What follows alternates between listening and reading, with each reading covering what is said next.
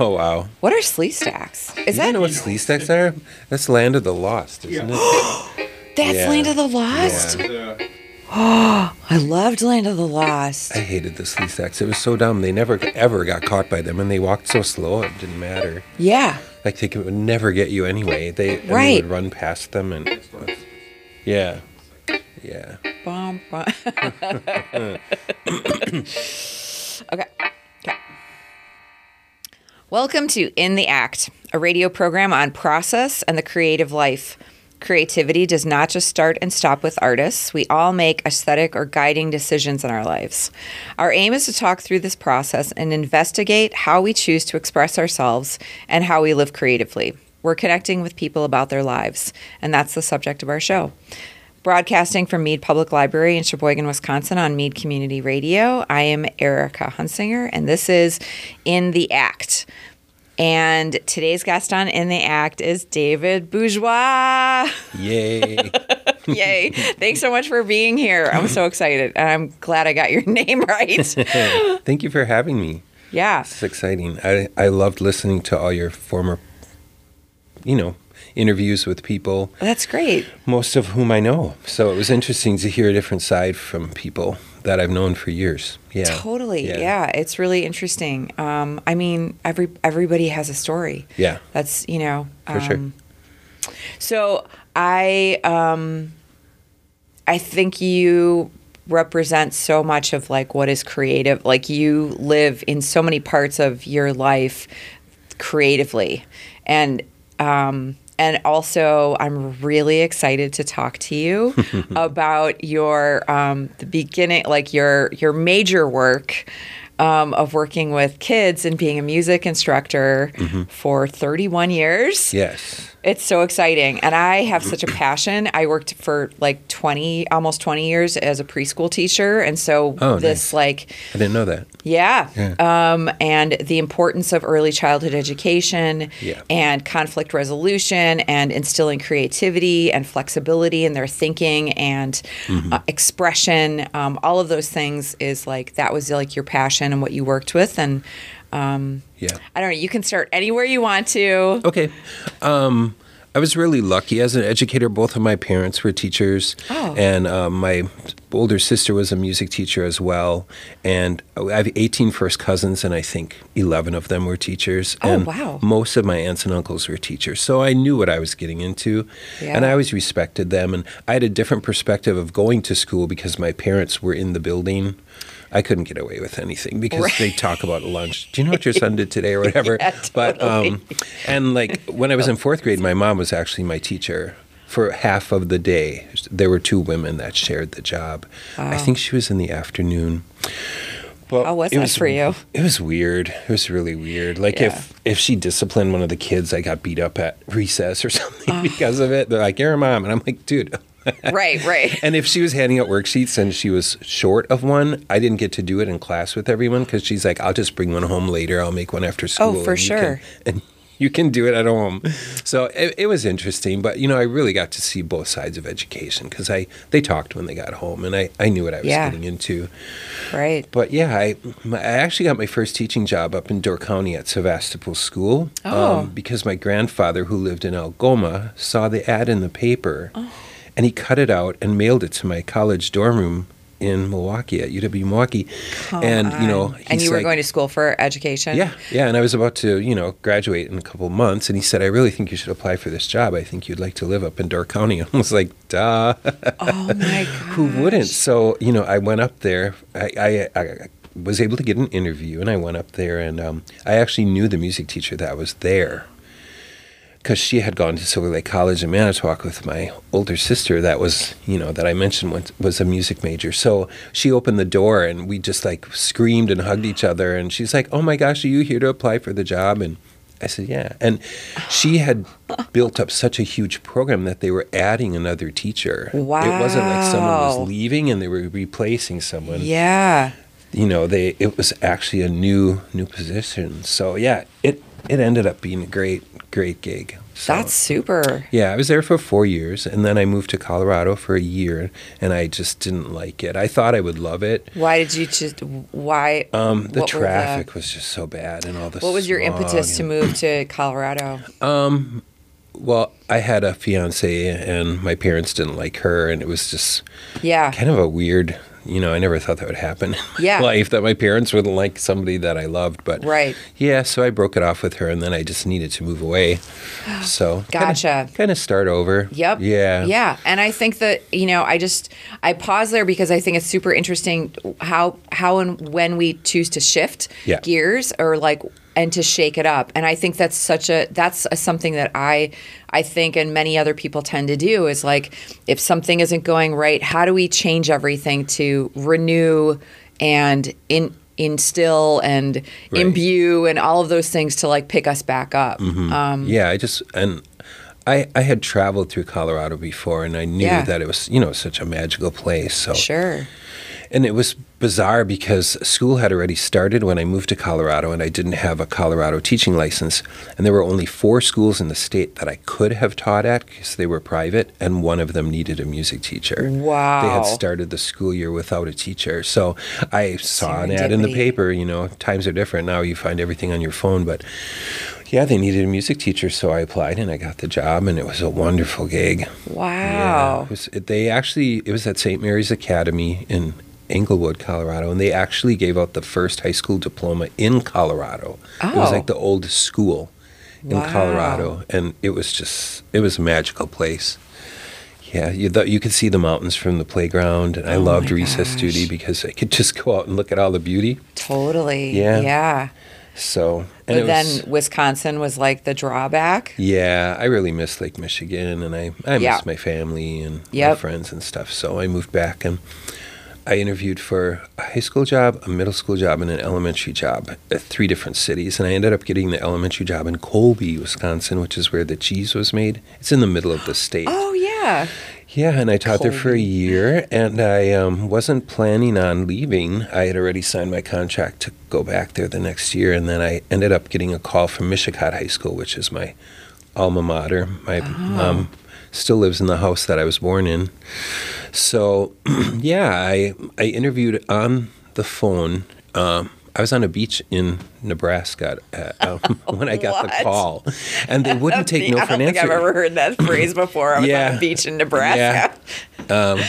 Lake McConaughey. It's a man-made water reservoir. It's awesome. That's a cool place too. But yeah, and so they said, well, we're going to do a phone interview with you next week. Let's set something up. And I said, I have a job. I don't want this job. And they said, well, just let us interview you, and we'll see what happens. So I was in my sister and brother-in-law's kitchen doing a phone interview with my old band director that I went to high school through. gosh. And then at the end of the call, he's like, yeah, we're going to offer you the job. I was like, I've told you 5 times I don't want this job. Right. But I ended up taking it, and it was good. My mom ended up having breast cancer during that time, so I was there. That wouldn't have happened Wow. otherwise. Yep.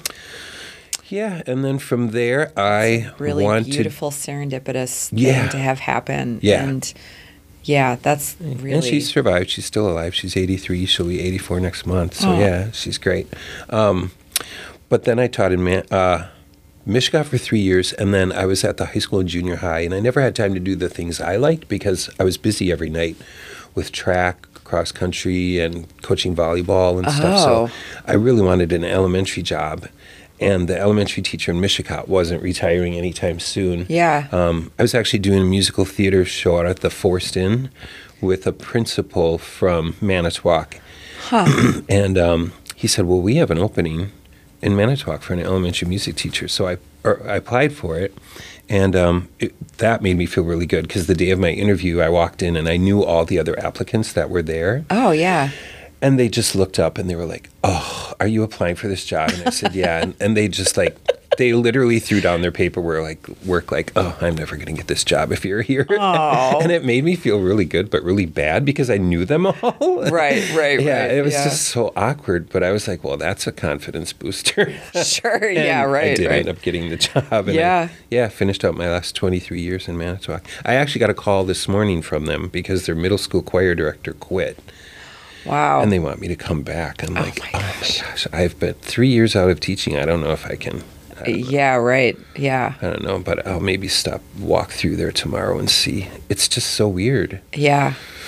What was one of your favorite things about teaching middle or elementary school students? Or what rises to the top for you? So in Manitowoc, they have 6 elementary schools. Oh. And they bused all of their kindergartners to one building. It was a 7th different building. Oh. And they didn't have music down there, but I knew how important it was to have kindergarten music.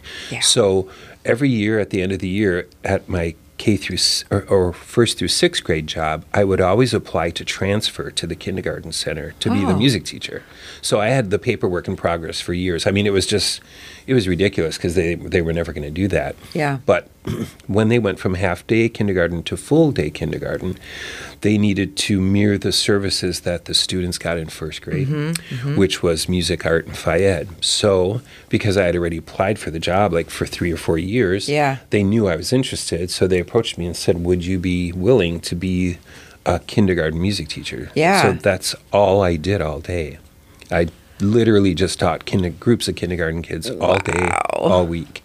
And it was one of my favorite gigs ever. I think I did it for 11 years. Oh my gosh.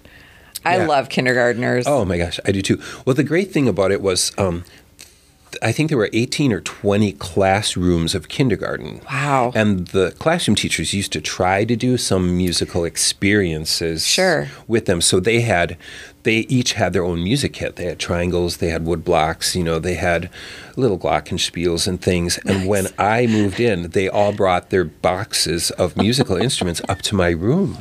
So I probably had I had hundreds of instruments to choose from, which is great because, when you're a kindergartner, if you ask them who's good at singing, they all raise their hand. Well, sure, they all are. Who's good at dancing, they all raise their hand. Absolutely. Who's good at playing the trumpet, or they all raise their hand because they don't know. Right. And that's what I loved about being there. Yeah. And then having all of those instruments, we could all play the triangle at the same time. Yeah. We could all play the glockenspiel and the drums. And I got really, really good at teaching kindergarten music. Wow. I think I had 385 kids average generally every year that I saw twice a week. Wow. What an experience. Yeah, it was really cool. And the art teacher and the gym teacher that I worked with, they volunteered to go down there as well. And we would do collaborative things all the time. Like what? How would you collaborate? So I would play music in the gym and they would draw to the music that I did. Or I'd play music and we would dance.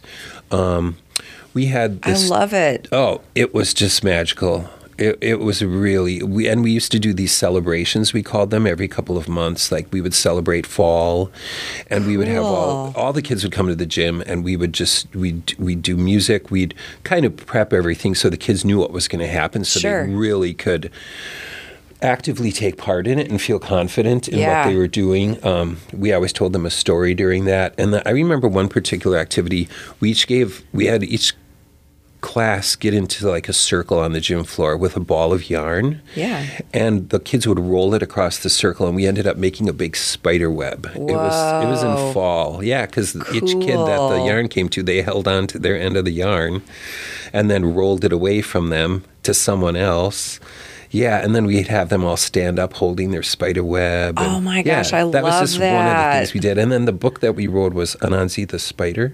Oh, sure. I loved it. Great book. Yeah, about the kente cloth. Right. Then I had my African drum that had a kente cloth pattern on it, and we played the drum. And but we used to do collaborative stuff like that all the time. That's so exciting. Yeah, I really liked it. And the high school band director would come to my kindergarten concerts because I would have my kids play xylophones. I would have the edge of the stage just lined with xylophones. Excellent. And each class, as they came in, would sit down and play a song and then go up onto the risers, and the next class would come in and play a different song and come up onto the risers. But all the kids knew how to play every song.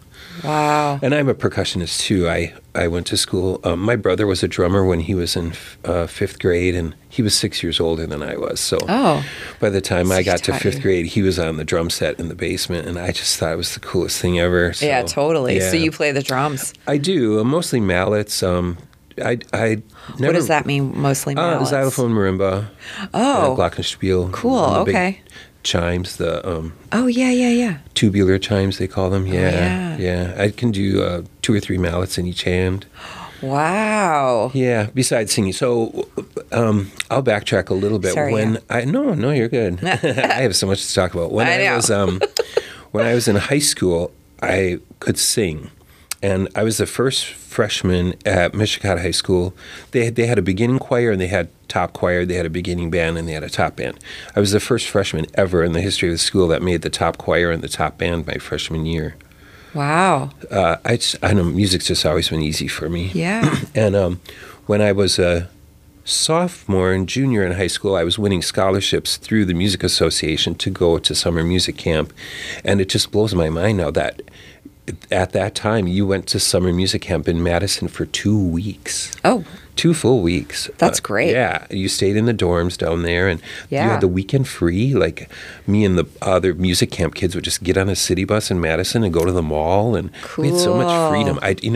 After 9/11 and all the other things that have gone on in this world, it's crazy to me that I was Yeah. 16 years old just wandering around Madison with a bunch of other music students that I had just met. But Yeah, the it was freedom great. seems to have shifted for sure. Yeah, but they used to, at the end of music camp, give away 10 full scholarships for tuition Wow. to either UW-Madison or UW-Milwaukee. And they usually gave 9 instrumental and 1 vocal. So I convinced my parents that if they would send me back to summer music camp, because I had such a good time, my junior year, that I would win one of those scholarships and pay for college. Wow. And my parents were like, okay, yeah, right, whatever. We just know you like the experience. And it was a really quality experience for me. So I did. I went back my junior year and auditioned for one of those 10 scholarships. I think there were 2,000 vocal students that applied for one scholarship, and I ended up winning it. Hey. Yeah, so I got a free ride to UW Milwaukee with all the tuition. But yeah, And so like percussion and vocals were your thing. And yeah. Yeah. Do you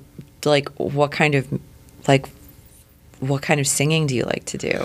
Like what genre or? So when I taught in Manitowoc, I was with the Lakeshore Wind Ensemble for 21 years. I was their male vocal performer. I would sing any of the male vocal solos that they needed to be sung with the band, and they were Like usually, as a tenor? I'm more baritone bass. Baritone bass. Yeah. Whoa. Yeah. Okay. I'm actually a low bass. I tend to speak higher than I sing. Interesting. Yeah, I know. Yeah. People So ask me that fun. all the time. So you're a tenor? I'm like, no, I've never been a tenor. Yeah. But yeah, I sang with them for 21 years. I was also the assistant conductor, and I conducted the children's choir for them at Christmas, percussion section leader. I was the vocal coach for any of the other singers that would come in. Oh, man. I was also, they met on Tuesday nights, and then I also sang with the big band for 19 years. No way. That was fun. Oh, my gosh. Frank Sinatra and Sammy Davis Jr. stuff. Yeah. Michael Bublé songs at the end. Cool. Yeah. And there were about 30 to 40 people in the big band. Wow. Yeah, so it was fun. They would announce me and I'd walk out in my tuxedo with my microphone and stand in front of that band and sing. Actually, the first time I ever sang, the Wind Ensemble had 90 players. Oh, okay. The first time I actually walked out and sang with them, I was at rehearsal and they started the introduction and I didn't come in because I was so blown away by the sound. And the conductor cut the band off and he's like, "That was you." And I said, "I know, I missed it." Because I was just so blown away by the sound. Yeah. That's perfect.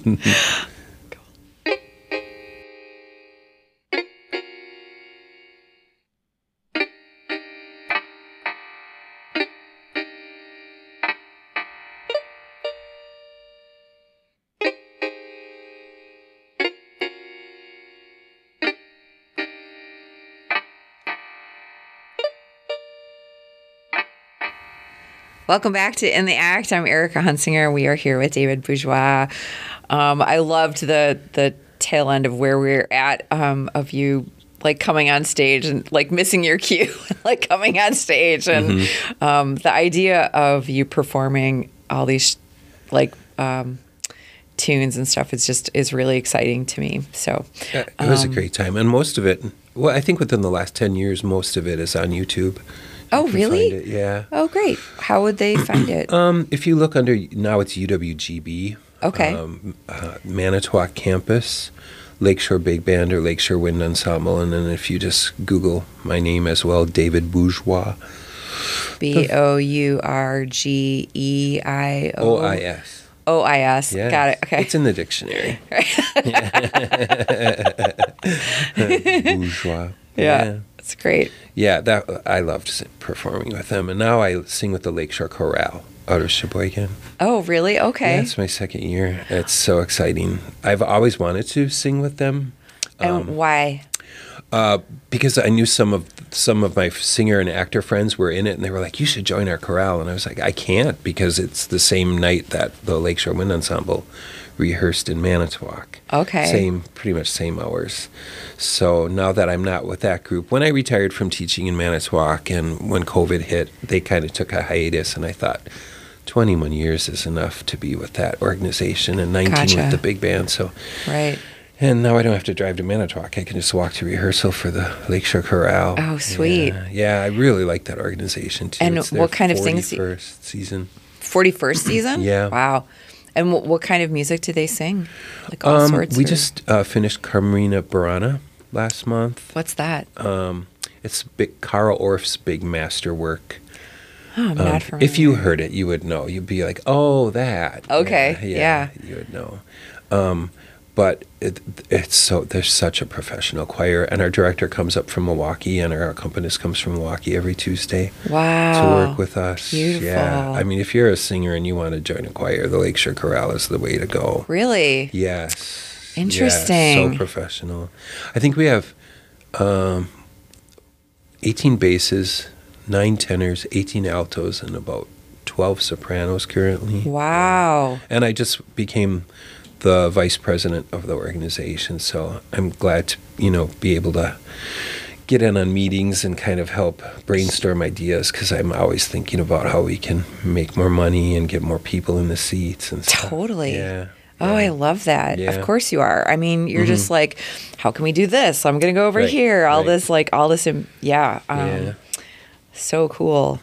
Meanwhile, like you're gardening and like doing all these amazing things and Yeah, I love plants. running and walking. And, Yeah. I think I've Super done active. 68 or 69 half marathons. Really? In my life, and Oh my gosh. 4 full marathons. Yeah.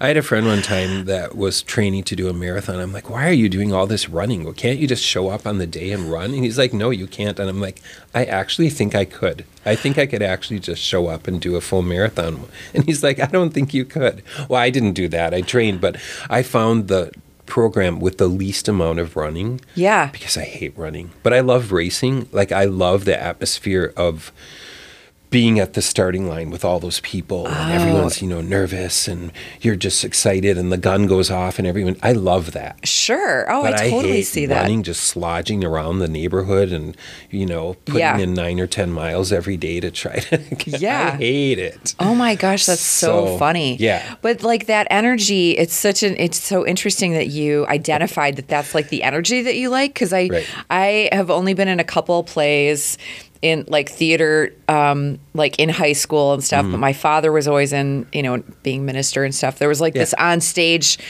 bit to it, and that like welling up of anticipatory excitement and anxious and scared and feels very much like starting a race. Oh, is that for sure. like how you felt? Like, is that how you feel when you're going on stage? Or I perform so much I don't get nervous anymore. I Yeah. really don't. If I'm nervous, then I really question why.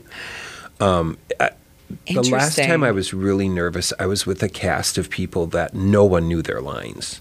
Oh, And that made me nervous because I couldn't control what was about to happen on stage. Totally. And it was like a murder mystery type deal in Yeah. Green Bay, and people had paid a lot of money to be there. A Yeah. lot of money to be there. And I just could see it was going to be a total train wreck. So I was nervous about that. For sure. But I was prepared to just like take over the stage if I had to and keep the play going because oh my gosh. I had really worked on my lines and to be prepared, and I kind of knew who was supposed to say what when, and if Yeah. they didn't, I kind of made my way Prompt over to them. them and prompted them, and Yeah, I was just a train wreck that night. I was so nervous I bet. because it didn't go well. Right. And people in the cast ended up having their scripts on stage and still didn't know what was going on because they didn't have them open. I'm like, dude, no one's going to care if you have your book open at this point because, Right. I mean, we just need to get through this so these people can eat and go home. Right. Yeah. Yeah. Yeah, it was crazy. But I really do enjoy performing. And that's one thing that, because I performed so much when I taught elementary Yeah. and kindergarten, is my students know that I performed because I did it almost every weekend. So I would say, you know, I'm not lying to you. You're going to get on stage and your parents are going to be out there and it's going to be okay. You're going to enjoy doing this in front of them. And my music room that's a really big thing, though. I mean, because that's like it's like one of the top stressors of like any adult, is like speaking or being in front of people. And so for you to say that to these, is really meaningful. Yeah. Well, and my classroom was actually the stage. So there was a portable wall that opened. Oh, nice. And I would just tell them, we're just going to have music class, but it's going to be with this wall open and, people that love you are going to be sitting out there and they're going to be clapping for you. So you can decide what kind of applause you want. Do you want them to be like, oh, yeah, that was good, or do you want them to be really excited and like cheering? And of course they would always say, we want them to cheer. I said, well, then you need to sing the song like this. You need to perform like this. Yeah. And I would always do something every concert that would make the audience cry every time. And I got really good at it because I would tell even the tough boys, I was like, your parents would never expect to see you standing up here singing this song, and it's going to make your mom and dad cry. And they took that hook, line, and sinker because they wanted to see their parents cry.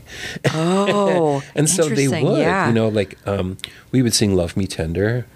Wow. With my kindergartners, and they'd just be sobbing, because they never saw it coming. Right. They didn't know what we did in class, and you hear, and I would have 100 kindergartners at every concert singing.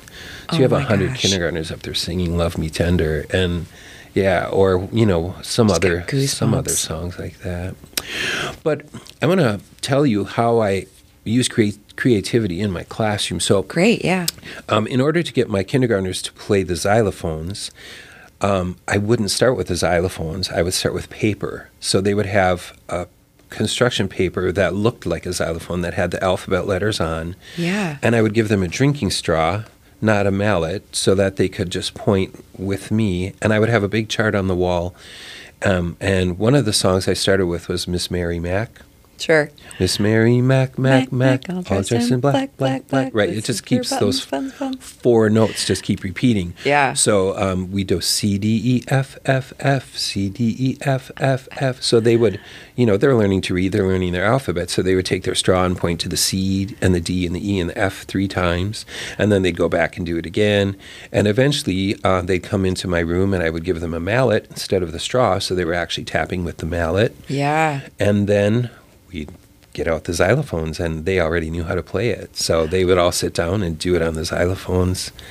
So, we'd So the success rate then, because you took small steps and showed them the technique and the skills, and they got comfortable with that and saw then it was a pattern that they knew. Yep. And then you bred success right there then. Right. Yeah. And the other one I would do is Old MacDonald Had a Farm, and they would at first do the E-I-E-I-O, which is the black keys. On a piano, the black keys are groups of 2, groups of 3, groups of 2, groups of 3. Yes. Well, the group of 3, it's the black keys. Oh, I didn't know that. E-I-E-I-O. Yeah. Oh. So then... Nice. Yeah. I'll go home and try that, actually. Snort. Darn. Then I would jump them down to the 2 pattern, because Old MacDonald is jumping down to one of the 2 black keys. Oh, yeah. Had a farm is the second black key, and then they would jump up to the 3 keys, E-I-E-I-O. Yeah. So I love it. Yeah. So all my kindergartners, Manitowoc's probably crawling with E-I-E-I-O people. Oh, my gosh. And Miss Mary Max. Right? Yeah. But I taught them all how to do that. And they would do it at the concerts. And another thing I did is kids don't use books anymore, especially textbooks. Everything's online or on their computers. So because of budget cuts, I had to use textbooks for 1st through 5th grade with my music students. Okay. But I would try to have them open up to page 52, and they would have no idea how to do that. Interesting. They literally couldn't turn to pages. So I thought, well, if I can teach them in kindergarten, that would benefit me for the rest of my elementary classes, because I could say open up to page 103 and they would know how to do it. Right. So I took construction paper and I bound my own little book, and on the cover I wrote 0, and if you turn the page, 1 would be on the left side and 2 would be on the right side. So I would actually have them count to 100 with me.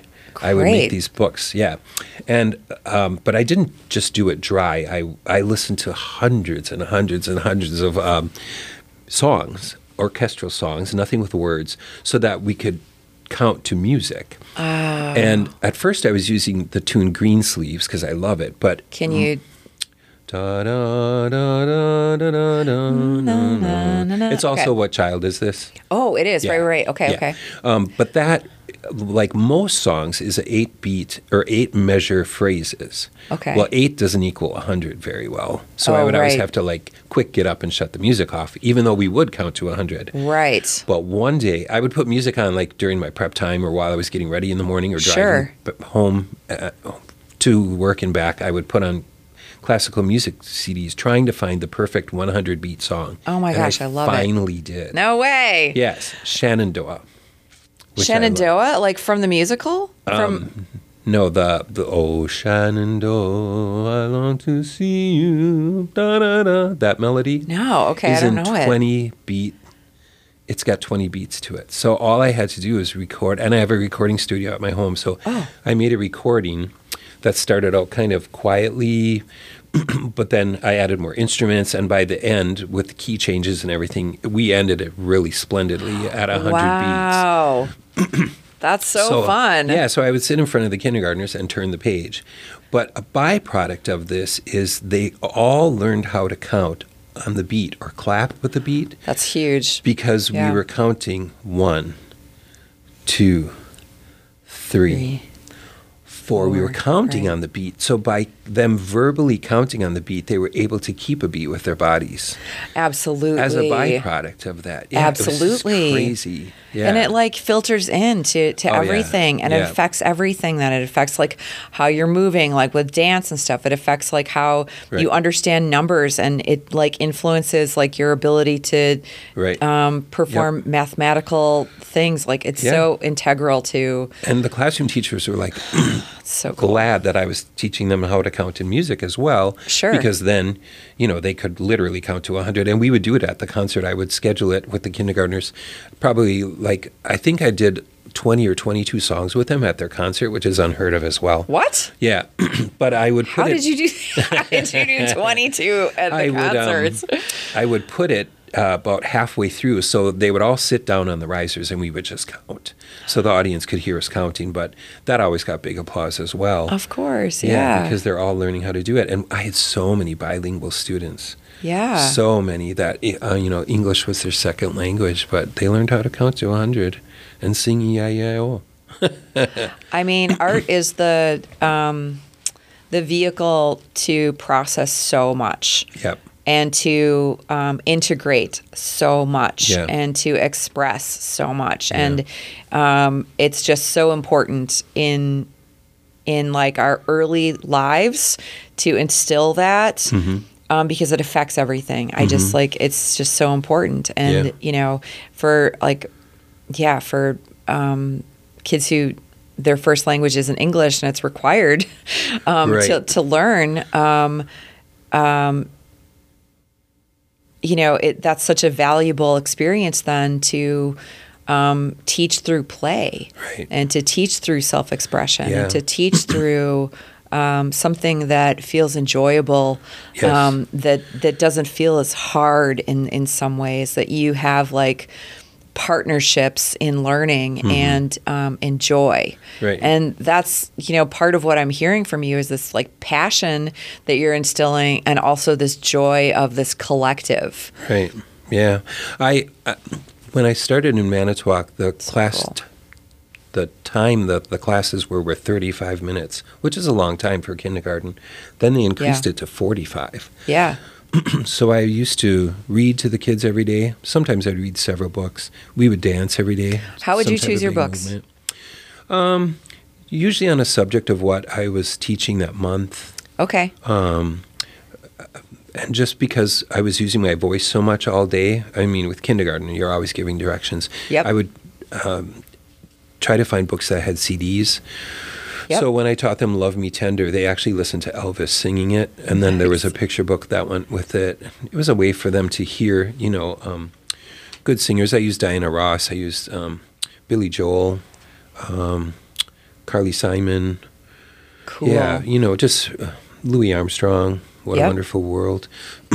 But it gave my voice a break. But then they were hearing famous people like Barbara Streisand. And it's like seasoning. I mean, it's Julie like cooking. Andrews. Like how can Yeah. you incorporate different pieces to enliven what you're doing, Right. like enrich, and what sits with one person might not sit with the other. Like what do you like? What are you drawn to? I used to do a bunch of classical listening music with them too. We listened to opera all the time. Yeah. I was just listening to Pagliacci this morning. I was just listening nice. to Pavarotti singing. Yeah. It was so beautiful. I was like crying in the bathroom, like, I gotta talk to David about this. The feeling behind it. Yeah. But I would call it active music listening. So we would always be doing something while we were listening, because a lot of times they couldn't sit still, especially at the first hearing.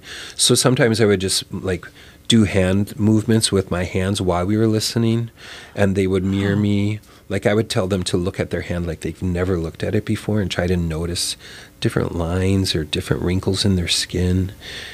And I would really stress that while we're listening to this song that I'm going to play, I really don't want you to talk. And I'm not going to talk either, because we're really going to listen to the singer sing the song. But we would be moving while we did it. So sometimes we'd use scarves. Sometimes we'd be in a circle holding hands, or, walking forward or backward in a circle, or just, anything to keep them actively listening but engaged. Yeah. So, and then I would often do those songs at the concerts as well. That was another reason that I could get their parents to cry, because there'd be this opera singer just singing this glorious aria, and all these kids would just be moving their hands, and I love that. Yeah.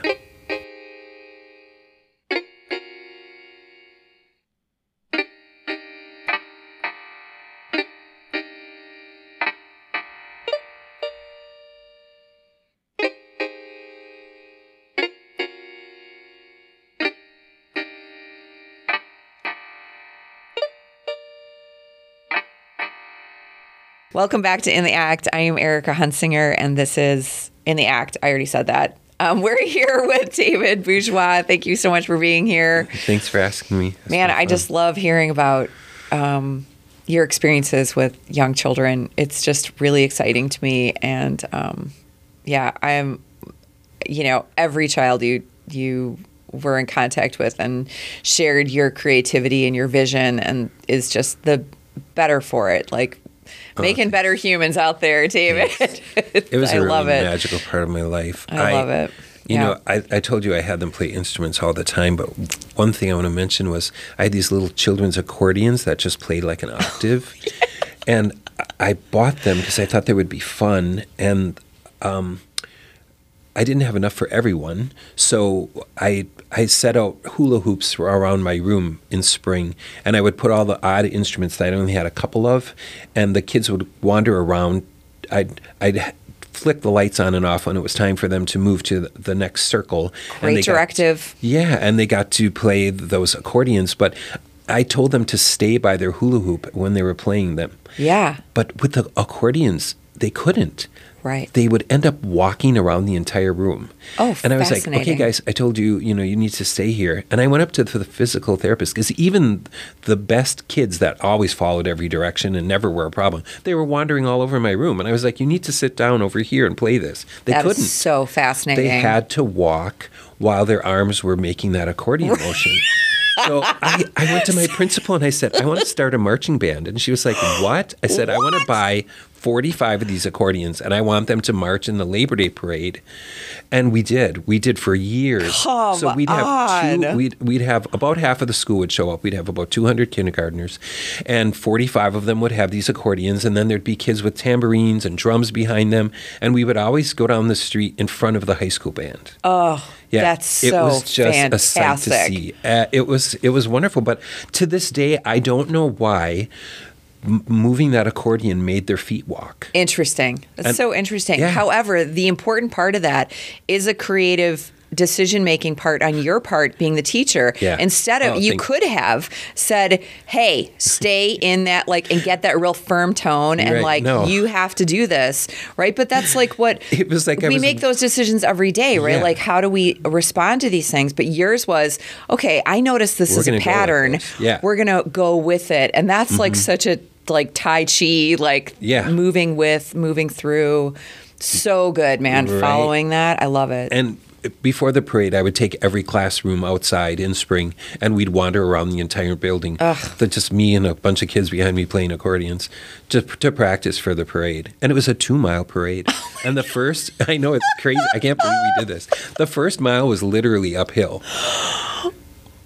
Because where the parade started in Manitowoc, you actually walk uphill, and then you turn, and then you have the second mile, which is relatively flat and a little more shady. Oh my! But yeah, goodness, it was magical. So great. Yeah. All right.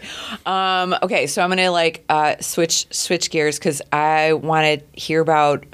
I don't know how many productions you said that you were in, how many musical theaters and how many acting experiences and movies and commercials. Want you to get into that too and talk about maybe some of your favorites. Or so when I was in high school, I could sing. Yeah. I just had this. I would open my mouth, and I was such a skinny little person, and this voice would come out of me, and people would they'd laugh. You might actually have to sing something. No, they're like, I can't believe that voice is coming out of you. But a byproduct of that was I got parts in the plays and the musicals, and I had to act. And I was so painfully shy as a child. If my parents knew someone in a store, I would hide behind them. Interesting. And so that was a lot of work for me to be able to get out on stage and to transformative, act. man. Yeah. So because my musical talent was giving me all of these opportunities to be on stage, I had to learn how to do it. Wow. So I just had really great teachers with, practicing every day with them, and you've got this. You can go out and do this in front of people, and they only want you to do good. They don't want you to fail. No. They want to hear your best performance. Absolutely. And they want to see you enjoying yourself. So yeah, that was great. So I've had leading roles in over 190 different operas and plays and musicals throughout my life. And then when I retired from teaching 3 years ago, it was always a bucket list of mine to be in a movie. So I started auditioning and sending in my resume, which is, from here to Jesus. And I ended up getting parts. So in 3 years, I've been cast in 12 movies. Whoa. Yeah. And it's been so much fun. I can't believe I waited this long to do it. So I really enjoy it. Oh, I bet. Yeah. Can you talk about a role that you really like doing? I don't know. So one of the first ones I did was it was a music video for a punk rock band in Milwaukee. Oh, fun. They were looking for an old man who was grumpy and hated punk rock music. And they ended up in the video, you see me complaining because I buy a TV, brand new television. It only plays punk rock music. So I'm calling up and complaining. I saved my receipt. This television is junk. And then I go on the computer and I'm on Craigslist looking for a new TV, and it's the band. They're trying to get me to go to their house. So I show up at this house to get this free TV, and they bring me down in the basement and they tie me to a gurney, and they actually plug their electric guitars into my body. Like there's a little shot of them putting the cord, you know, that you'd put in the amp into my skin. And then I'm like convulsing on this gurney because they're piping their music directly into me. Yeah, it was such a great experience. Oh, that's so I'm still fun. friends with the band. I every once in a while I drag Lucas down to Milwaukee to go see one of their shows. Oh, that's awesome. Yeah, and they've come to see me perform who are they? too. They're called the Nile Club. Okay. Nile, and the music video is called The Black Knight. Awesome. KNIGT. Of course. Yeah. Oh, that's cool. It's a great song. Yeah, and the videographer, he was like, wow. The first time we ran through what he needed me to do, he's like, wow, you're a really good actor. I was like, oh, thanks. So we did it again and again. And then after we got done doing the footage that he needed, he said, I want to do like an after interview with you. So he had all this additional footage of me that I don't know what he's going to do with, but it was just a blast. Yeah. Yeah. So fun. That's great. Mm-hmm. And I've been a sex offender based on a true story. Wow. That's still in post-production. A movie called The Astronaut. That's a fantastic script. That's still in post-production. I can't wait for that one to come out. Oh, how exciting. Yeah, and I was actually doing those at the same time. So I was, in the Astronaut movie, being the sex offender, and I was driving down to Milwaukee on different days. And I had to remember how to do my hair, and because at that time I had that big long mustache that I would curl up. Oh, right, For the Astronaut I would curl it up, but for the sex offender movie they didn't want me in a curly mustache. Right. So I was like driving to Milwaukee, like what am I doing today? I? Yeah. Do I have the right look and everything? But yeah. And centering, like how do you? Yeah. All of that, script? like preparation for like sitting down into a role and like becoming that is an art. Yeah. My dad would always say, how do you memorize all those lines when he would come to see a show? And I finally got to the point where I said to him, Dad, could you tell me the story of Goldilocks and the Three Bears right now? And he would say, I think I can. So I said, well, do it. Tell me about it. And so he would go into it. And I said, that's how I do this. Wow. It's a story. There's a beginning, a middle, and an end. Yeah. And you just need to know where you are throughout this 2-hour show or whatever it is, if we're doing The Sound of Music or whatever. Right. Straight plays are a little harder because there's just more dialogue. Music is so easy for me. I mean, interesting. If it's a musical, the songs, I memorize those almost, before. Oh, for sure. Yeah. I can see that. Before the first week is over. Right. It's the dialogue. But I've really gotten good at learning how to memorize the dialogue. Sometimes it's like if I'm sitting in the chair in this stage, I do this part of the speech, or I literally look at the words, and this is the paragraph that has a lot of W words in, like when, where, why. Oh. So, I really pick apart the script that way. Cool. Yeah. Thanks for the insight into that. Yeah. I think that's so interesting. Yeah, like those are the fibrous, interesting things I think that are the underbelly of acting and understanding how to prep for something. And one of my favorite roles was Tony and Tita's wedding. I did that at the Forced Inn up in Tisch Mills at a little dinner theater. It's a 4-hour play. Oh my gosh! And it's like you're actually going to a wedding. So there's the reception. And there's the actual bridal ceremony. Wow. Where the people are sitting in church and the groomsmen and the bridesmaids are coming down the aisle, and then we say our vows. And then there's the party after and the dinner. Cool. Yeah. But that's, and you had to be in character all the time. So if I went into the bathroom and there were gentlemen in the bathroom that were at the play, I was Tony. I was the groom getting married. So you could never leave that script. Yeah. Right. Yeah. Oh, yeah. That's really fun. That really taught me how to improvise because none of that was in the script. That was just you being the groom in the moment. And making the decisions based on that character. Right. I love it. Yeah. Is that yeah. Aren't there like two different types of acting like as well? I don't remember what those are called. Like different actors do different things. Oh, I don't know. I don't know. Yeah. Sorry. Yeah, it doesn't matter. Whatever. That's all good. Do you have like in terms of you were saying like your bucket list too, like, do you have some role or something that you really want to do still that like, I don't know. I mean, of itching for? I've been in so many, I've been in Chicago a couple of times. I've been in a chorus line 3 different times. Wow. Played 3 different characters. And cool. Oklahoma a couple of times. Some of the major musicals. I've been in La Boheme 3 different times. Wow. Yeah.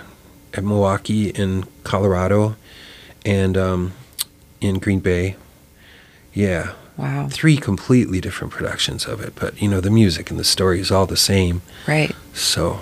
But yeah. Yeah, I don't know. So just the continuation of that rich, like continuing doing all. I love it. Yeah, and I got to be in Singing in the Rain, doing the Gene Kelly part. That's probably one of my other favorite roles that I enjoyed. Wow. Yeah, that was just a wonderful With experience. dancing then too? With dancing, and it rained on stage. Oh my gosh. Yeah, that was so fun.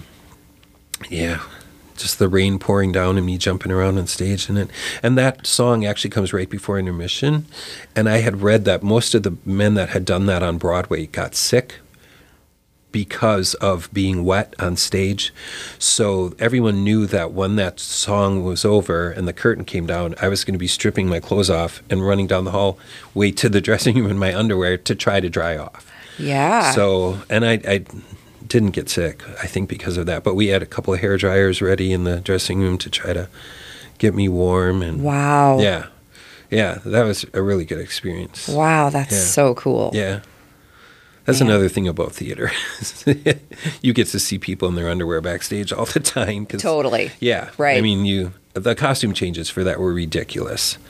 I bet. There were literally times I'd be off stage and there'd be 2 adults ripping. One adult would be taking my clothes off and someone else would be pulling my pants up and putting shirts on me. And right. Because I needed to get back out on stage. Amazing. Yeah. That is a everyone has to work together in this like really tight. And I knew when to pick my foot up because someone was going to be putting a shoe on me. Oh my gosh, that's so great. I mean, it's crazy. I often think that should be filmed. There should be a documentary series about what goes on backstage. Absolutely. Just at a community theater. I'm not even talking Broadway. No, I know. I'm just like, Do you know that they broadcast the Met operas and they show during intermissions, they go backstage and interview the actors and actresses and singers and how they're like moving around, and so that's a really interesting insight into that part of it. And it's the Met. It's really amazing. But like every local theater, everybody has their own.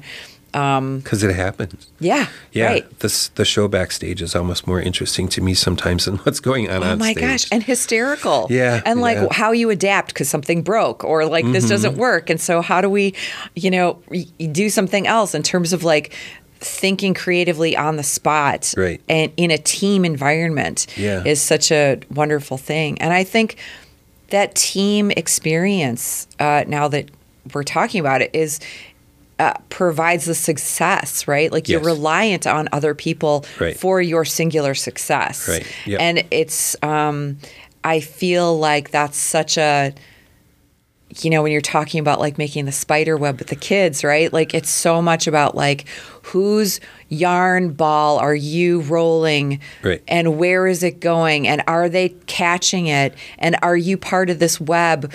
You're part of this web with everybody. Right. We all have different experiences and different understandings and passions and stuff, but we're all connected. And we have to help each other. We do. We do. That's so Pick important. up your foot. Yeah. So important. Sorry. Yeah. I remember being in one particular production where everything was going wrong.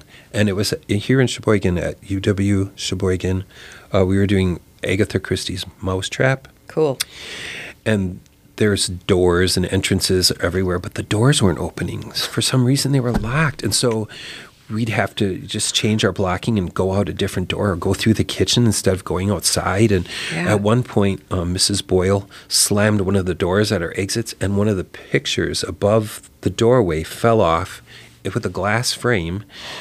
and smashed all over the stage. So, we couldn't ignore it. We had to go pick it up. So, Right.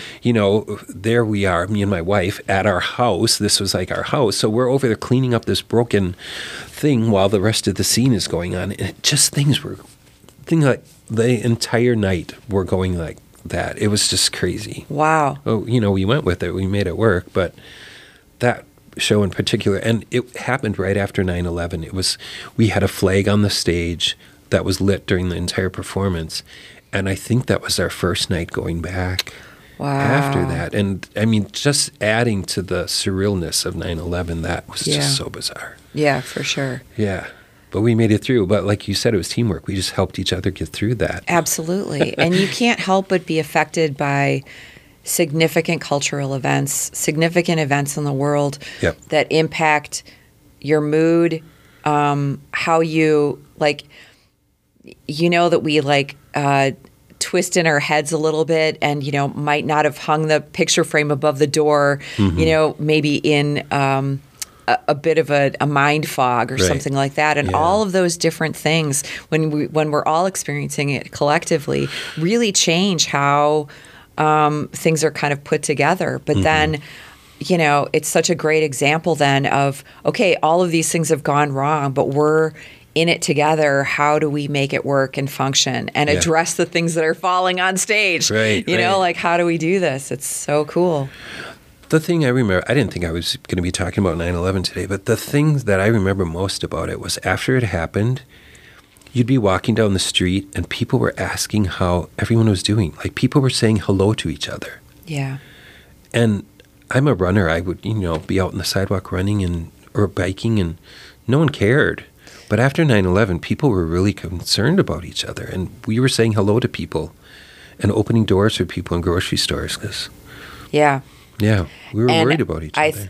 We were worried about each other. Yeah, and I think that, just those simple acts of, like, opening the door for somebody and, like, those everyday, I see you, I notice you, I'm acknowledging you, makes such an impact. I mean, I have a lot of friends, but it makes an impact on me. For the person that's lonely or, doesn't have much, or, those tiny little instances make such a huge reverberation, I think, into your daily life. So thanks for bringing that up. Yeah. Yeah. We're almost out of time. Oh, this has been so fun. Yeah, it's so great. You said at one point you felt like you could talk for 3 hours. I'm like, we could talk about this forever. I have so many stories. If somebody wanted to get a hold of you for any reason, like for your acting or anything, how would they do that? You can find me on Facebook. It's David Bourgeois. Can you spell that? Bourgeois. Excellent. Okay. Yeah. Great. And my email is bourgeoisbass@gmail.com. Bass, B-A-S-S, not the fish. It's not bass. It's because I sing bass. That's lovely. Yeah, Bourgeois bass. So. Can you take us out on a note? What would you like to hear? I don't know. I see trees of green, red roses too. I see them bloom for me and you, and I think to myself, what a wonderful world. She's crying. Sorry. Thanks, and I'm David. trying not to. You're welcome. This was really lovely. Yeah, thanks. Huge thanks to Mead Public Library, the fantastic Melissa Prentice, Josh Littner, Annalisa Finca, the radio committee, our amazing engineer John Tully, and for the title, Photo and Fabulous, theme music composed and performed by Cooper Deers. In the Act is produced in the studios at Mead Public Library in Sheboygan, Wisconsin. More information on the web at meadpl.org.